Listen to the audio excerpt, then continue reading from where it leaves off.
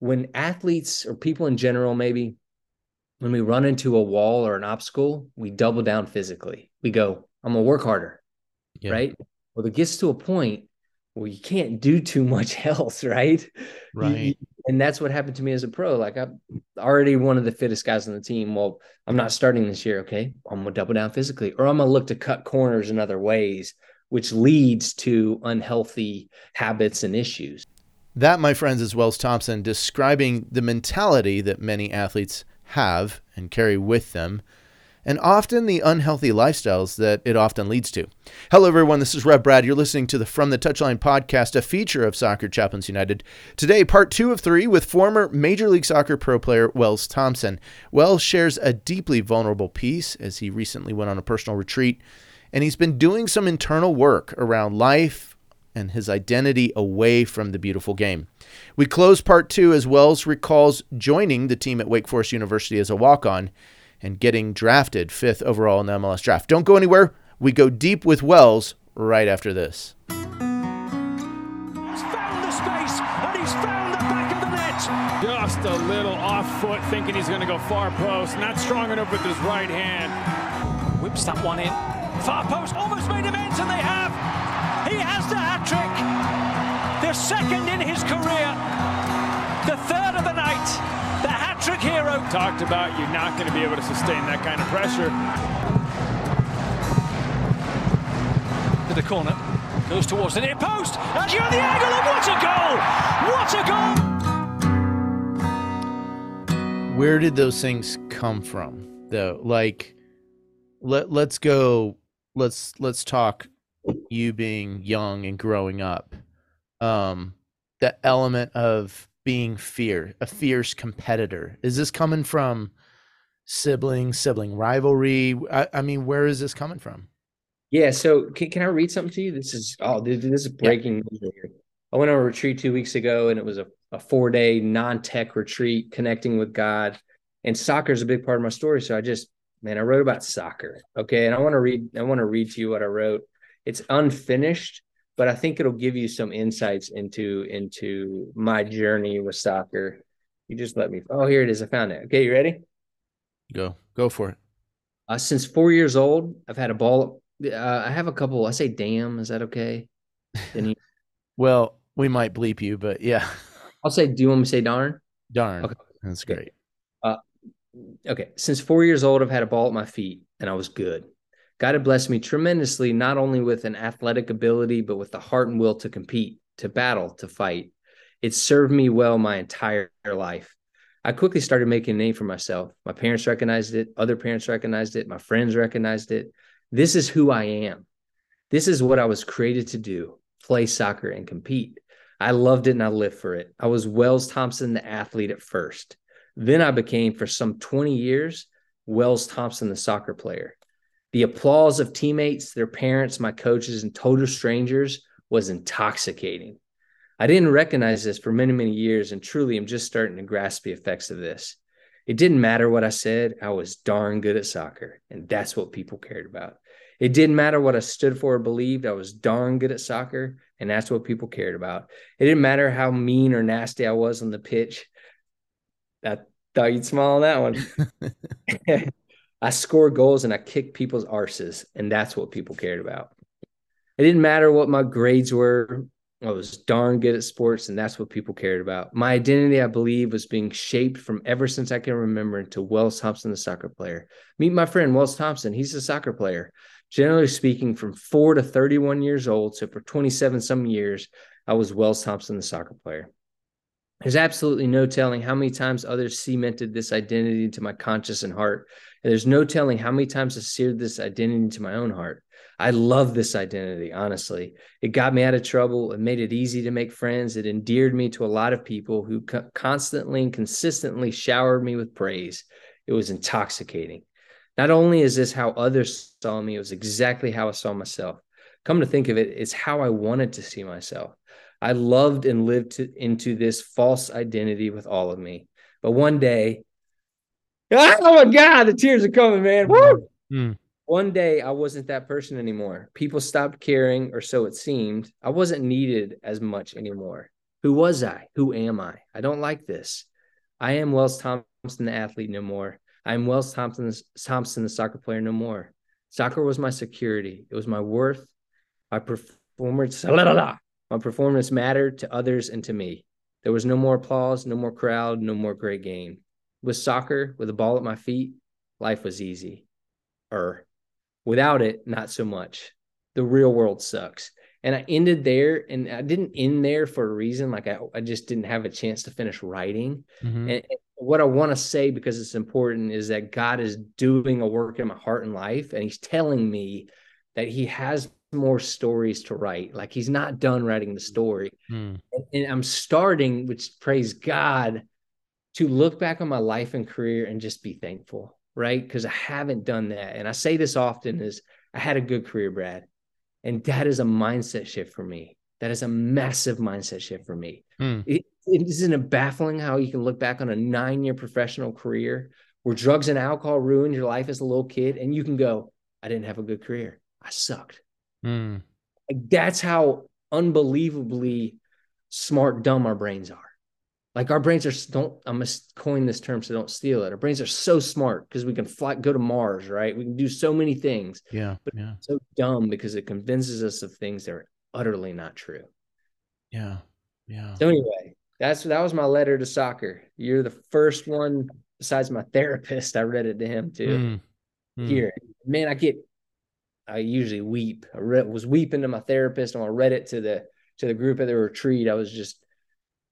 I was crying, man, but it was good. I feel more freedom and joy and like a positive thing reading that and thinking about soccer than I ever have. Wells, how old are you? Is this a trick question? No, it's not a trick question, but I'm just curious. How old are you? That's like, wow, how old am I? I'm 39. 39. So 39, and you said for 27 years you lived with this identity of Wells Thompson, the soccer player. Yeah, and so give or take, probably didn't understand these things when I was 5 or 6, but No, but think about it. Like for 27 years, this identity was being invested into, built up, created, for good or for bad, whatever. But for 27 years, so you've got 12 years of maybe, I heard in there, Wells, the athlete, maybe there are a few years in there as you were growing into your athleticism. So you've lived with this person, a false self, maybe a false sense of identity, or a wrongly misaligned identity for 27 years, and you're just now emerging out of that and learning to shift mindset, understand your story differently.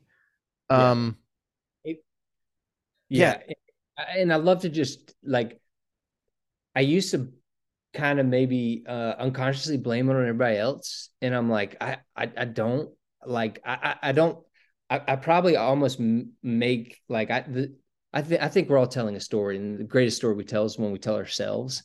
And so I think probably some of it, I've thought up this stuff about other people or made it seem that way.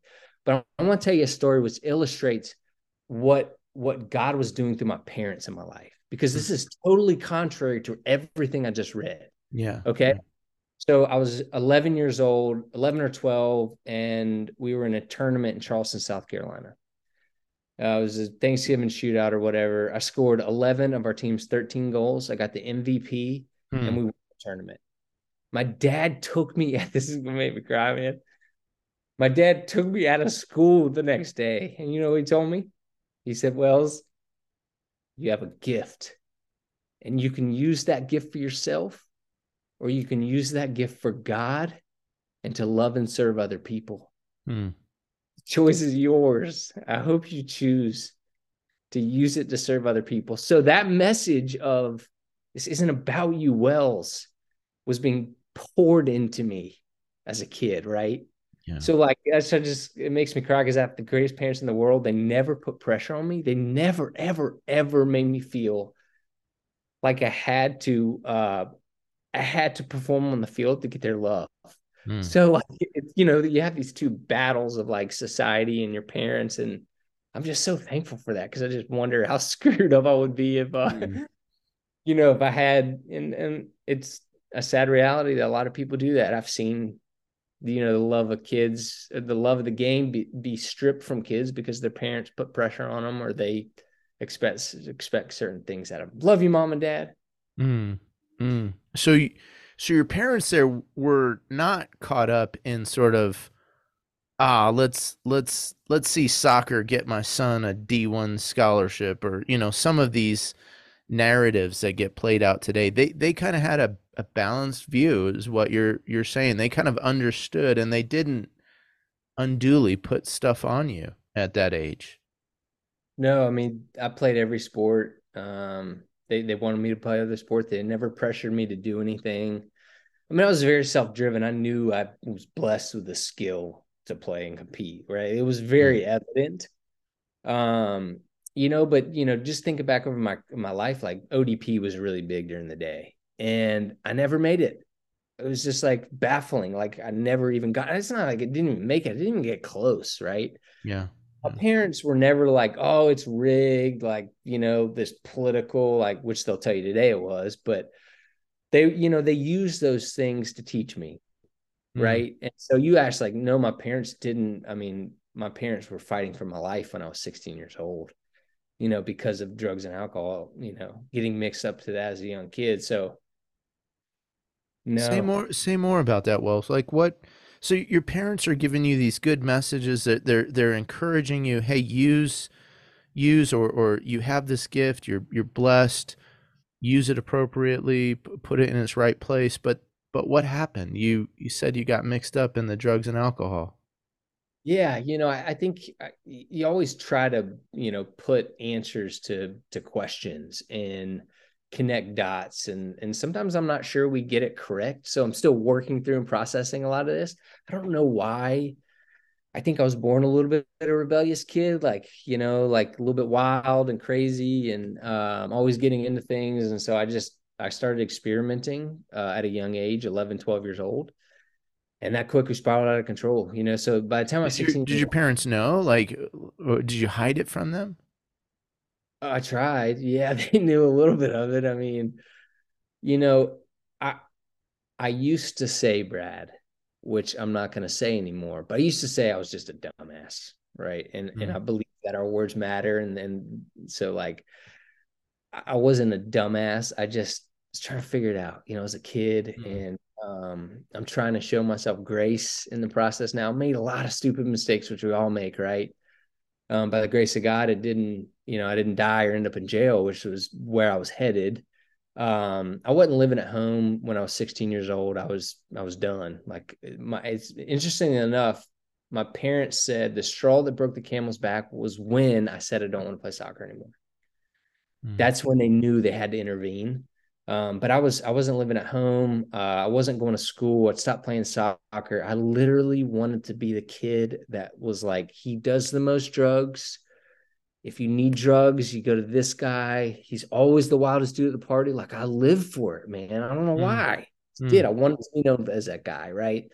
The people I looked up to were the drug dealers, and I was like, I want to be like them.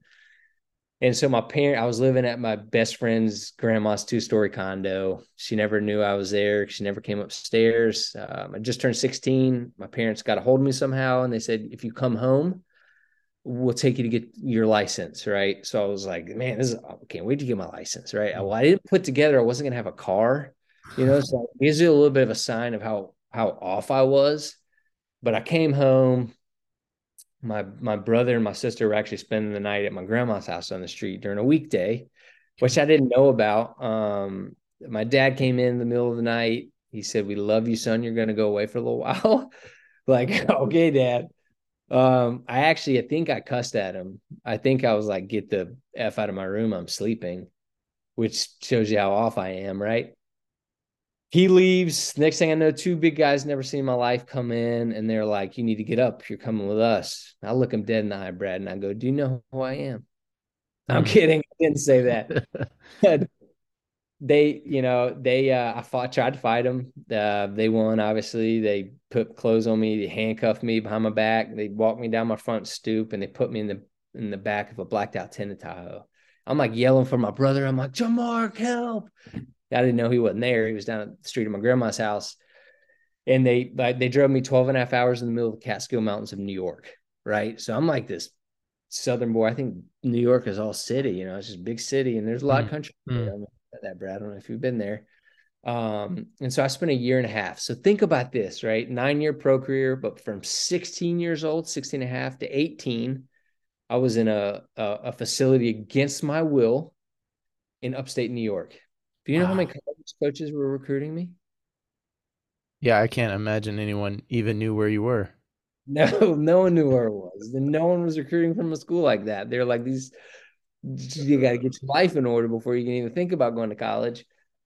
Well, I learned pretty quick, if I had behaved, and this is where I felt God was really kind of started to knock on my heart and to help understand that life is a little bit bigger than the next high or next drink. And so I stayed minimum stay, which is pretty actually rare. Most people stayed way longer than I did, but 18 months. My parents knew my desires to play soccer, and I came home, and I ended up shattering my collarbone in 7 places as a senior in high school. So not a good thing, right? Like you're out, supposed to have surgery, which is another God thing. Didn't have surgery. I repeated my senior year.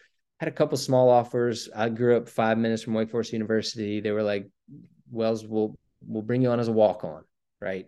We're recruiting the best players in the country, guys that captain our U.S. national team since they were in diapers, but we'll give you a spot on the team. And when I was drafted 5th overall 4 years later, they looked at me and they said, we thought you'd never play a day.